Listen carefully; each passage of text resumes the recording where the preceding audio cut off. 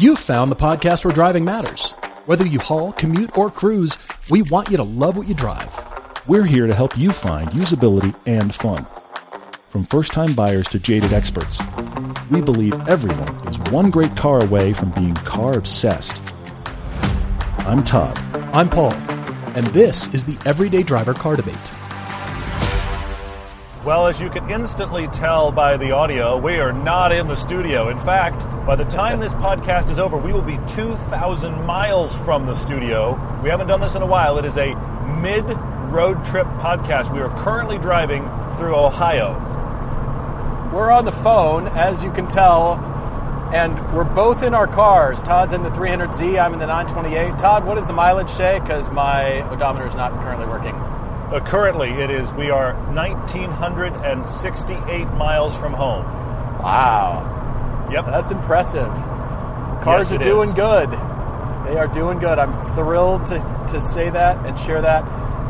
Well, guys, welcome back to the podcast. Thanks for joining. This does sound different, obviously, because the ambient noise in the 928 is rather loud, and I'm wearing noise-canceling headphones. Well, why is the noise loud? It's because of the throaty, amazing Porsche V8. That's why. It's not because of what the windows have to do? Well, it's the lack of sealing, and the sunroof is misaligned, and it's just generally noisy at the edge of the windshield. And there's a lot of noise. I'm talking about the utter lack of air conditioning that has caused you to try to do most of the trip with the windows down. Yeah, that. I've got no air conditioning whatsoever, and that's because the car has not been upgraded to R134. It's still running on the R12, and I haven't found anybody to recharge it for me because they're scarce. Few and far between, let's put it that way, and I haven't had time to convert it over. So I'm sweating. Meanwhile, Todd is basking in luxury, and I will start there with a question, even though we have much to discuss. Yeah. There's a question from Alex HC09 on Instagram who says, Paul, what modern feature, well, for both of us, Paul and Todd, what modern feature would you like on the 928 and 300ZX on the road trip? Okay. Bluetooth, some sort of tech. I just want air recirculation. That's right. Not only does this car not have cruise control, there's no air recirc button whatsoever, and the AC doesn't work, and so I wear noise-canceling headphones. Yeah, it's a lot of fun. But hey, it's running.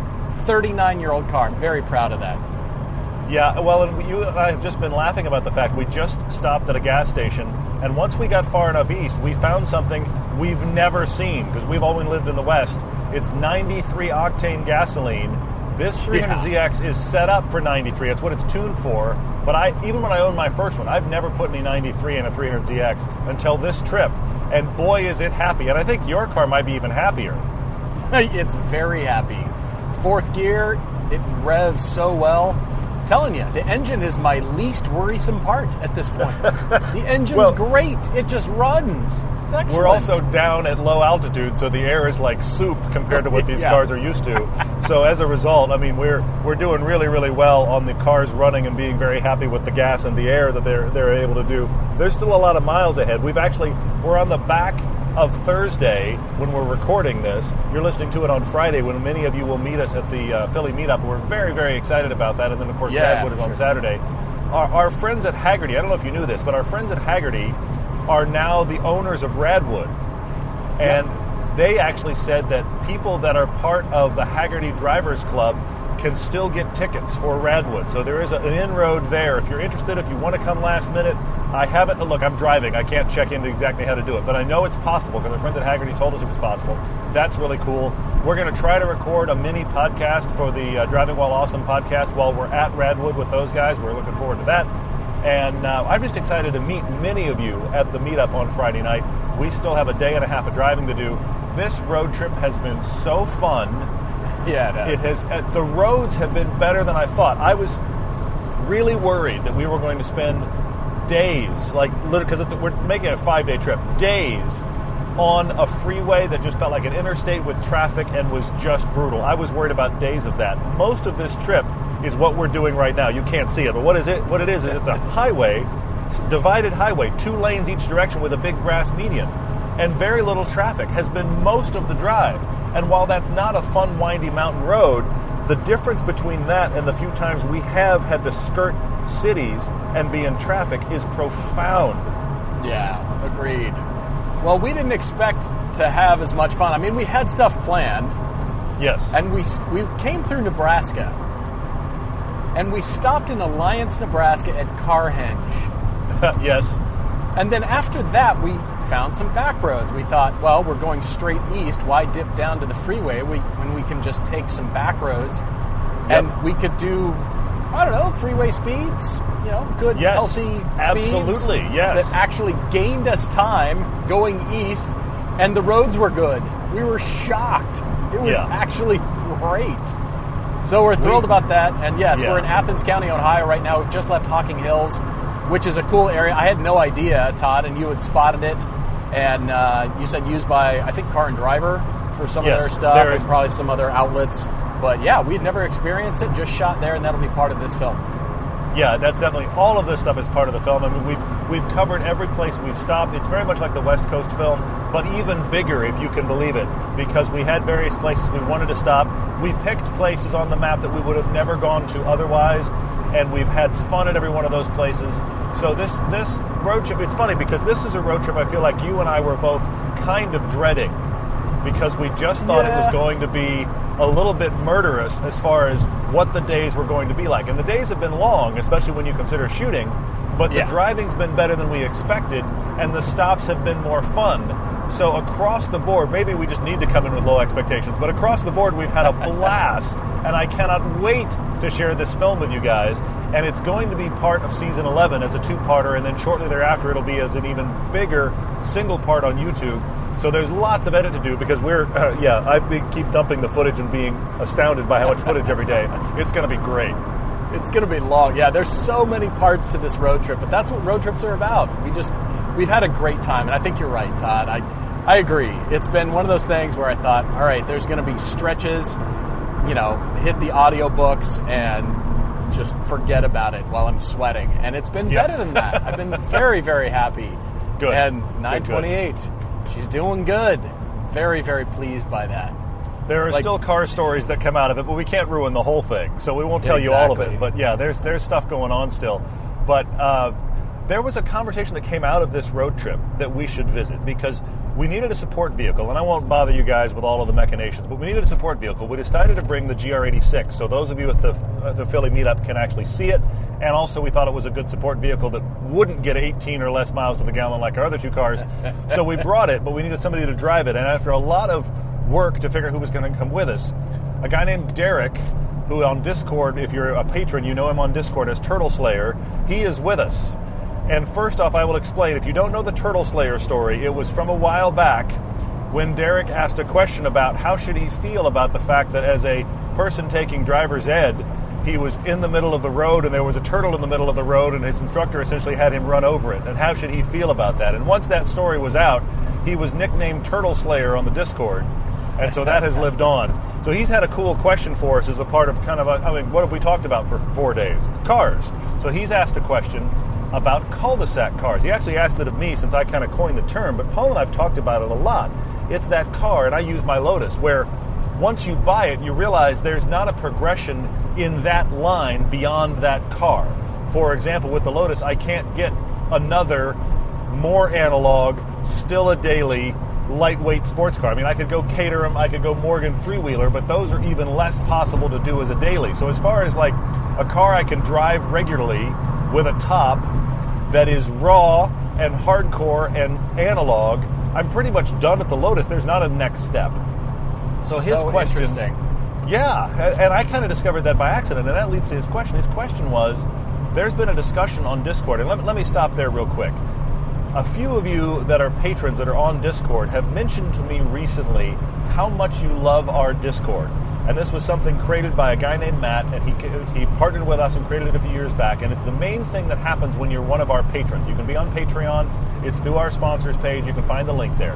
And the people that are our patrons are all on Discord. And it is, you guys have told us that this is the nicest, most helpful car forum you've ever been involved with. I know car forums sometimes can be acidic and mean, but it's interesting because Paul and I are on there some, but there are tons of people, including Turtle Slayer, that are on there all the time, and they have all pointed out to me, kind of had to help Paul and I understand how helpful and nice that group has been, and I am thrilled that community has built up around this show.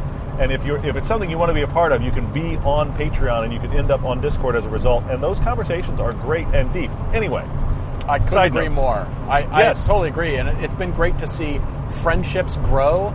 And even Derek has bought his own GR86. He had a list of cars going, far more expensive than that car. And that's what prompted his question. But the Discord has produced friendships, best friends.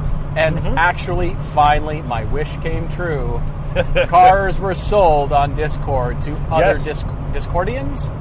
Other Discordian. I like that. That's very good. Yep. So people have actually bought and sold cars on Discord. But Derek's question, even though we've talked about it before, it came up. And Todd, it struck me as we were driving through barn find country in Ohio and winding our way down to Hocking Hills, looking in people's garages, and I saw Mustangs that weren't that old, like maybe a decade old, up on blocks, doing the build, doing stuff. Yeah. Another guy was mowing his lawn, and he had an orange Dart from the 70s that looked pristine, perfect. Those are those people's cul-de-sac cars, because not just the driving experience, because of emotion too. And we keep talking about whatever car you bring on a road trip, get out here and do this. Now, ideally, it's some kind of fun sports car. If you want to ratchet up the fear and dollar factor, bring an old car that's 30 or more years old. Yes. But otherwise, get out here and do this. It's not, every car out here is a mod. I'm passing an Audi Q7 right now. It's white. It's perfect, brilliant. It'll run forever. It's the most reliable thing in comparison to the 928. But I know we're getting looks. Your 30-year, that's funny. I like it. I mean, I know people are going, man, look at that. How cool is that? Those idiots. Why are they out here in a not modern car? But I want to say it's added to the adventure for both of us. And then this destination, we've had a few destinations along the way that have turned out even better than we thought. Even funnier. But the Hocking Hills area and driving those roads, we'd never been there. And we dipped down in and thought, well, this is great. Yes. And we brought great cars to experience them in. So, all right, if you have to suffer a little bit to then have that reward of these great roads, fine. I'm all for it. So we discussed that in the film, but I'm intrigued by cul-de-sac cars because of emotions involved. That's good. It was your father's. It was your mother's. It was an heirloom passed down. It was part of the family. You're never getting rid of that car. There is never a next after that car. There's only in addition to that. Yeah, but we refer to it in terms of the driving experience. And I hate to say it, fewer and fewer cars are in that category, even though all enthusiasts can talk about right now are the Supra, the manual Supra, the GR86, the forthcoming GR Corolla, the Z car. Yep. I mean, we're in a sports car renaissance right now. Yeah, we are. How amazing is that? Absolutely. And the thing, to further define this point, think about a cul-de-sac in a neighborhood. Your only option is to get off that street. Okay, that's why the term is being used. So if you have a cul-de-sac car, and I like that your point is that it's maybe you have it for emotion and you can't get rid of it. But the thing is, you're not buying the next updated Mustang. You're going to keep Dad's Mustang and go buy what other car that is a completely different block of the neighborhood, to stay with the analogy. And that's the issue where I'm at with my Lotus. But what came up on Discord was the question of, can you seek out a cul-de-sac car? And I don't know if you can, because I didn't buy the Lotus thinking, well, after I have the Lotus Elise, there's not another car in that direction. I just wanted the Lotus. And then after driving it, and I've had almost 5 years now, which is insane. After driving it for a while, I realized there isn't a progression from here in this vein, on this street, if you will. And that's when I realized the cul-de-sac idea exists. And I don't think it's something that is worth trying to find to buy. But I do think once you own something, and it could be for emotional reasons or otherwise, you realize this car has to always stay. And if it doesn't stay, then I have to go somewhere totally different than where I am right now. You're right, but it's different for everybody. Because we look at it as enthusiast driving, and even though I do love power, that guy's coming out. Hello. Yep, that's pretty fun. Awesome. That was a great choice, sir. Ma'am. Thank you. That was awesome. I like that a lot. Jeez. Okay, what was I saying? It's different. How much you like power? Yeah. Yeah, I like power. I like braking power too. Jeez. Even though I do love that, I look at the incremental steps that are done in the models, especially you can see it in the German progression. You think, well, if you can do 500 horsepower, why don't you just put it in the car and we'll be done? Well, what comes for the future? They're almost leaving room for themselves with every iteration, every generation change of performance car. It's almost like they back off intentionally. I mean, we're at a very high level now, but I thought in the 2000s, how could we get more than 500 horsepower? Really? 500 horsepower. That is awesome. Sure, yeah. Corvette Z06, 10 or more years ago. Wow, this is amazing. So I'm with you. I love cars for what they do for you from a driving standpoint, but the emotion has to creep in too, because I've thought about selling the Cayman. Nope, I'm taking the 50 exit here and stand by. All right, got a downshift. Double clutching has to happen with every gear. How's that shifting going there for you, Paul? It's adventurous. Come on, baby. There we go. Parkersburg. 50 East, Parkersburg. There we go. Hey, look, a refinery. That's where this awesome 93 octane juice comes from, right? My car really likes this stuff. Yeah, it does. 93 is a good thing. Very happy. Yeah, 93 is good. It feels like race gas. It's not, but I think honestly, I think 93 combined with this low altitude is like us putting 100 race gas in an altitude where we're used to. It's that kind of thing. It's craziness. Totally. All right, don't brake on an on-ramp. Sheesh. All right. We're having all kinds of fun right now. Man, yeah. I'm glad that you guys can be with us, like live for the experience that we're having as we blast our way through Ohio. What is cool is we're a rolling car show because we have your 928 with your stick shift license plate. We have my 300ZX with my history license plate, and we have the GR86 that says show car on it. So check all this of out. We're in West Virginia. We're going over the bridge, over the Ohio River right now. Well, there you go. That is the live crossing into another state. Okay, all right. Well, it was bound to happen at some point. Anyway, I have never been in West Virginia in my life, and I'm in West Virginia right now. Yeah. So I hope you are enjoying the immediacy that is this podcast, because that is a bizarre way to do this, but we're having fun. I had to record that. Agreed. So, all right, good. The cul-de-sac idea, I think, is not worth pursuing, but it is worth finding. And those are two separate realities. I don't think that trying to figure out... There's no guarantee you can, right? Exactly right. Because you may buy, the one everybody's talking about, the GR Corolla. That's not a cul-de-sac car. No. I can imagine somebody buying it and deciding they never want to get rid of it for whatever reason. Okay, but there will be another hot hatch. There is another hot hatch that is, if you will, more hot and hatchy than that hot hatch will be. And it's not even out yet. So true. I don't feel like in what it offers, it will be a cul-de-sac. But I think it is possible to buy one and decide, I love this car so much, I'll never get rid of it. And it becomes a cul-de-sac that way. Of course, we always encourage new experiences. But in this metaphor, this is the new experience that requires you to pick a different street. And there will always be some variant of hot hatch. I mean, imagine the first all-wheel drive, all-electric hot hatch is going to be a world beater. It'll be so fast. Yeah. And it'll have some weird noise that we haven't quite defined yet. And that'll be craziness. And that'll be after the GR Corolla. And you know that's going to come. That is more likely to come than a really good, lightweight, battery-powered sports car. Yeah, you're right. Well, as I was saying about the Cayman, I keep rediscovering that car. And even though it's not the pinnacle of Porsche Cayman and Porsche at their peak Cayman powers, I keep rediscovering it and think, all right, especially in today's market, Todd, I mean, we've, experienced just everything that everyone else is experiencing, just looking at high prices going, all right, do I really want to sell it? I mean, what's the reason? And I weirdly, I want you to sell the Lotus and me to sell the Cayman simply for purposes of the show. Simply to get what's next and say, here we moved on and new content and all that stuff. Live with the cars. But we are doing that with these two, the Z and the 928, which I like. Yeah. Just in a different way. But just our performance sports cars, I want us to move on from those just for purposes of new content. But yet, you love the Lotus, and now I don't see it going anywhere. I'm not quite done with the Cayman. I think I need it for a little while longer.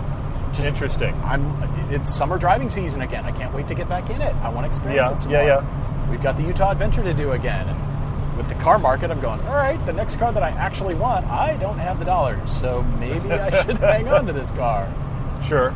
So there's a myriad of reasons, but to your point, yeah, it's definitely worth finding, but there's no guarantee that you will. So how do you know once you've actually landed on that car? I mean, you don't want to sell a car for financial reasons, of course, and there's emotion attached, but, you know, once you have that in your life, I think it's like falling in love. You just know. I'm glad you connected that, because I was going to go there. I mean, I remember having this conversation with my wife a long time ago, before we were even engaged, and I made the comment to her because my wife and I started as friends. In fact, I met her because she was dating a friend of mine. So yeah, drama ensued. But the point is, we started as friends, and when we got to dating, and it was one of those, we got to one of those kind of pivotal moments that happens in a relationship where it's like, okay, either this continues and gets more serious, or this needs to be done. And I made the comment to her where I said, my problem is, I don't want a situation where we're no longer this, because I know how that goes. After you stop dating somebody, you're not really friends with them. I mean, there's the rare exception, but in general, that person will fade out of your life. If you get to a place where you're dating them, you stop dating them, they're kind of on the way out. And I said, that's unacceptable to me with you. And I said to my wife, I'm not okay with you fading away out of my life. And that was a pivotal realization for me so I guess this needs to continue and get more serious. And I think you're talking about it as falling in love, Paul, but I think that's connective tissue here. You have to have that conversation and feel that way about the car, and I do feel that way about the Lotus. That doesn't mean the Lotus is around forever, but sure.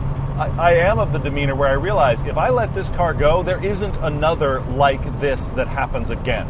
And I have to be okay with that time in my life completely ending. And in general, you and I very much encourage move on, get the new experience. But sure. There are certainly things, and I was in the Lotus this past week, right before we left. I was in it again going, I was in the Z and the 86 and the Lotus in the same 24 hours, and the Lotus just made me cackle. I just thought, this car is unlike either of these other two sports cars at all. There are similarities between the 86 and the Z. The Lotus is by itself. And I want to keep that feeling in my life and that experience in my life, and that keeps that car around. And then you talked about the emotion. My wife also said to me, and she's probably right, that car has made such an impression on my son that I have to at least keep the Lotus until he's old enough to have driven it a few times. If I really want to get rid of it, it's got to be after he's 16 so he can say that he's driven it, which, you know what, I have to default to her on that because I think she's absolutely right. So that adds emotion on top of it. So that's why it is that for me. But hopefully, in most cases, most cars any of us will encounter have their era, their time period, and then they move on. And I'll go here. There may be a time in my life when I am too old to get in and out of the Lotus. That will be the end of the time period, because I'm not going to let it sit in the garage. Yeah. Although auctions are predicated solely on cul-de-sac cars based on emotion for people, because I think people realize I had that car, it left my life for whatever reason, and I want it back.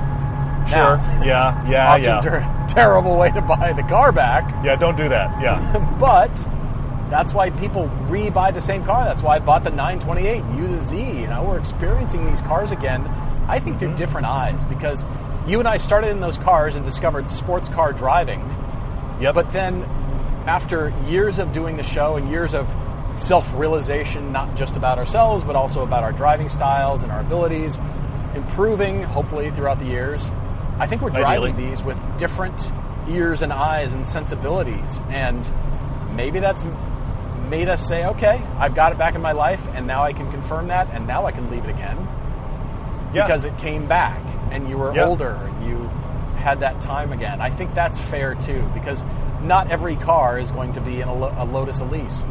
No car handles like that car does, really, short of race cars and Formula One cars. Yeah. But what is that cul-de-sac car to you? What is the reason? And I think whatever that is totally fine. It really is. With summer approaching and temperatures warming up, why not be prepared by protecting your vehicle with a custom-fit dash mat and a sunscreen from Covercraft?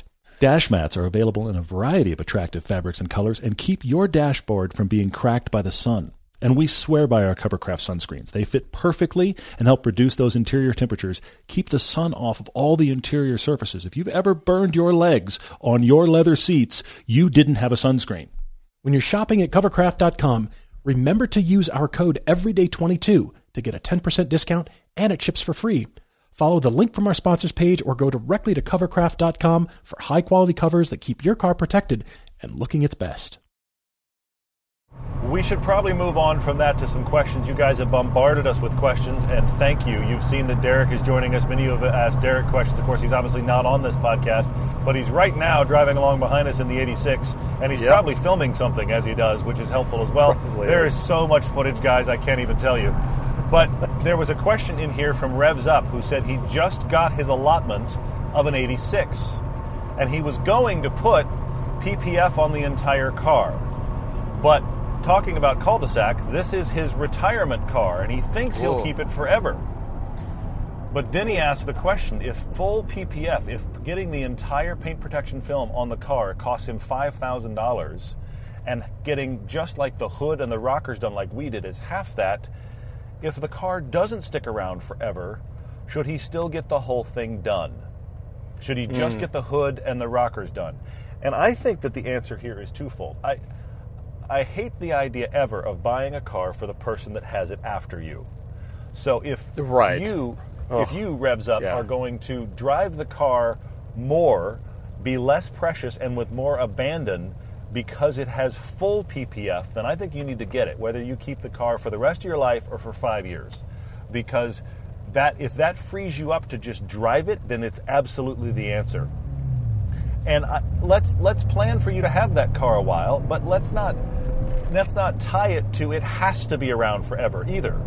If you need to let it go, fine, but how are you going to use it? And I feel like you're going to use it better if it's fully covered. Maybe not, but you're talking about driving it year-round, having winter tires, doing the full year-round thing.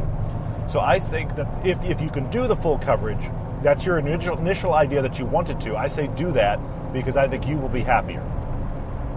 It's interesting. There's another question from I'm the Car Kid. Don't worry, we were stopped at a light at Highway 77. There's actually a stoplight for the freeway entrance there.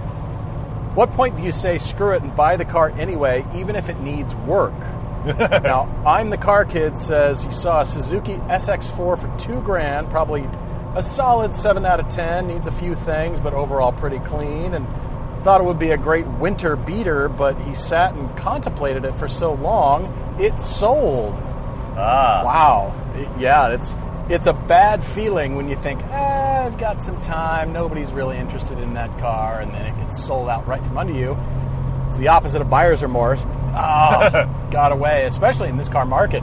The cars that get away, oh man, it's a fight to get those. But it depends on if you've driven the car and if you like it enough where you think, I can justify spending dollars on that thing. Agreed. It's hard to know. It's really hard to say, okay, just go ahead and buy the car because you're interested in it enough that you're going to have it longer than a year or longer than 2 years.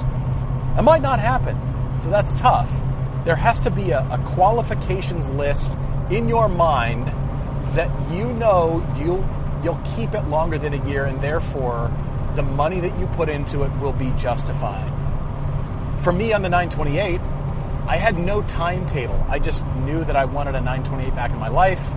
It's been a roller coaster. It's been really up and down for me. I've hated this car at one point. I've loved it, and then now with 93 octane in it, it's really come to life, and I'm quite happy with it, even though it doesn't have air conditioning.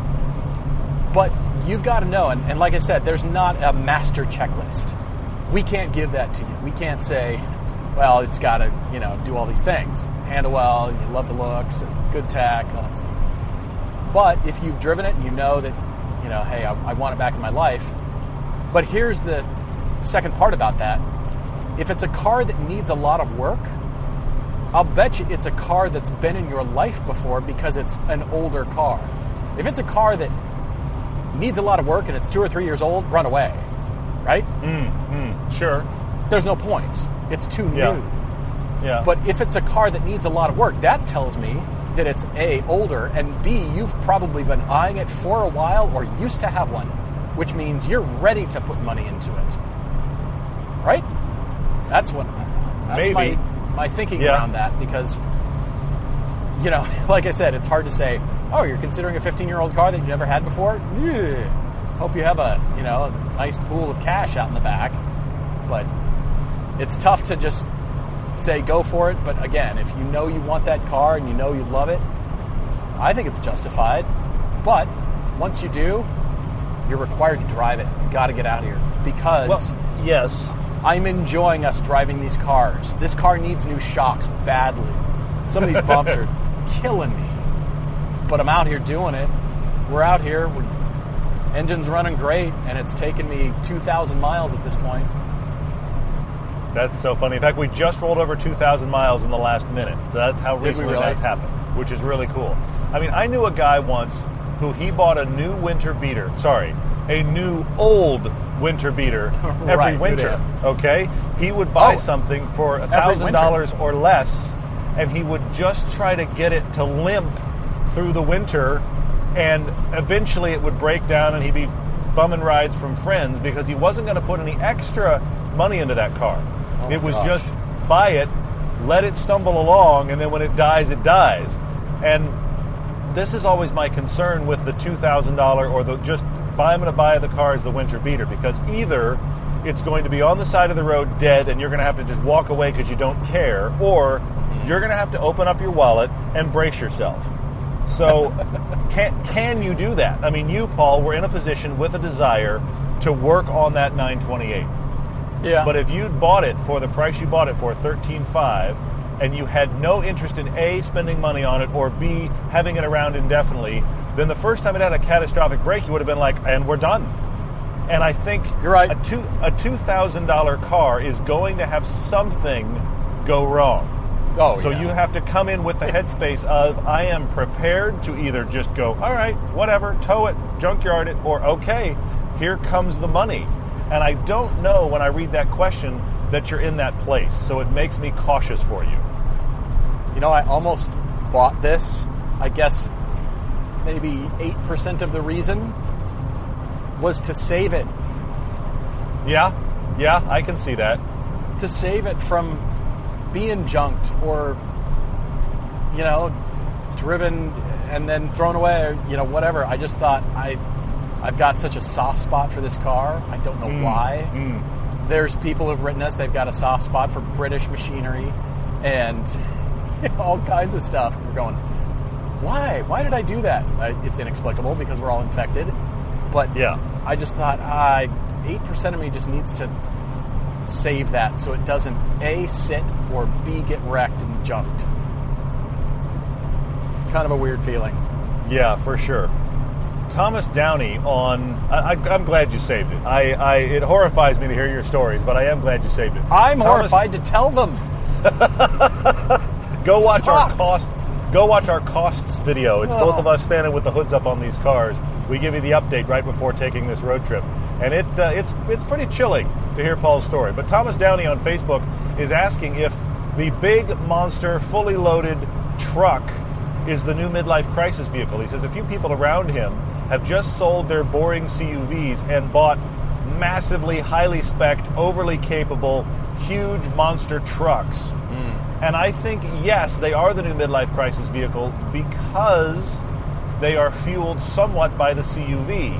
We are spoiled with the CUVs of the world that they have to have ride height and they have to have all these amenities. They're bland otherwise, but they have to have all those things. And what's so interesting about all normal cars, if you will, you can't see the air quotes, plus I'm driving, the thing about all normal cars being comfortable and having lots of tech and that kind of stuff is it has changed the supercar market and the truck market, because now we no longer get into either one of those kinds of vehicles and accept them to be quirky and to not have stuff. Our supercars have got to have everything that our mundane sedan does. So does our big pickup. You can't just buy, if you think about it, a Ford Raptor that's just the Raptor tech and manual transmission and no interesting stereo and rubberized seats. You can't buy that. That doesn't exist. It's got to be a fully loaded out F-150, nice Raptor interior. You can sit there with your mug o' coffee in stop-and-go traffic. But it also has to be able to be launched off a dune at 70 miles an hour. It has to do both. And I think people are ruined, if you will, and I say people, we're all this way. We're all ruined to having the luxury, to having the tech.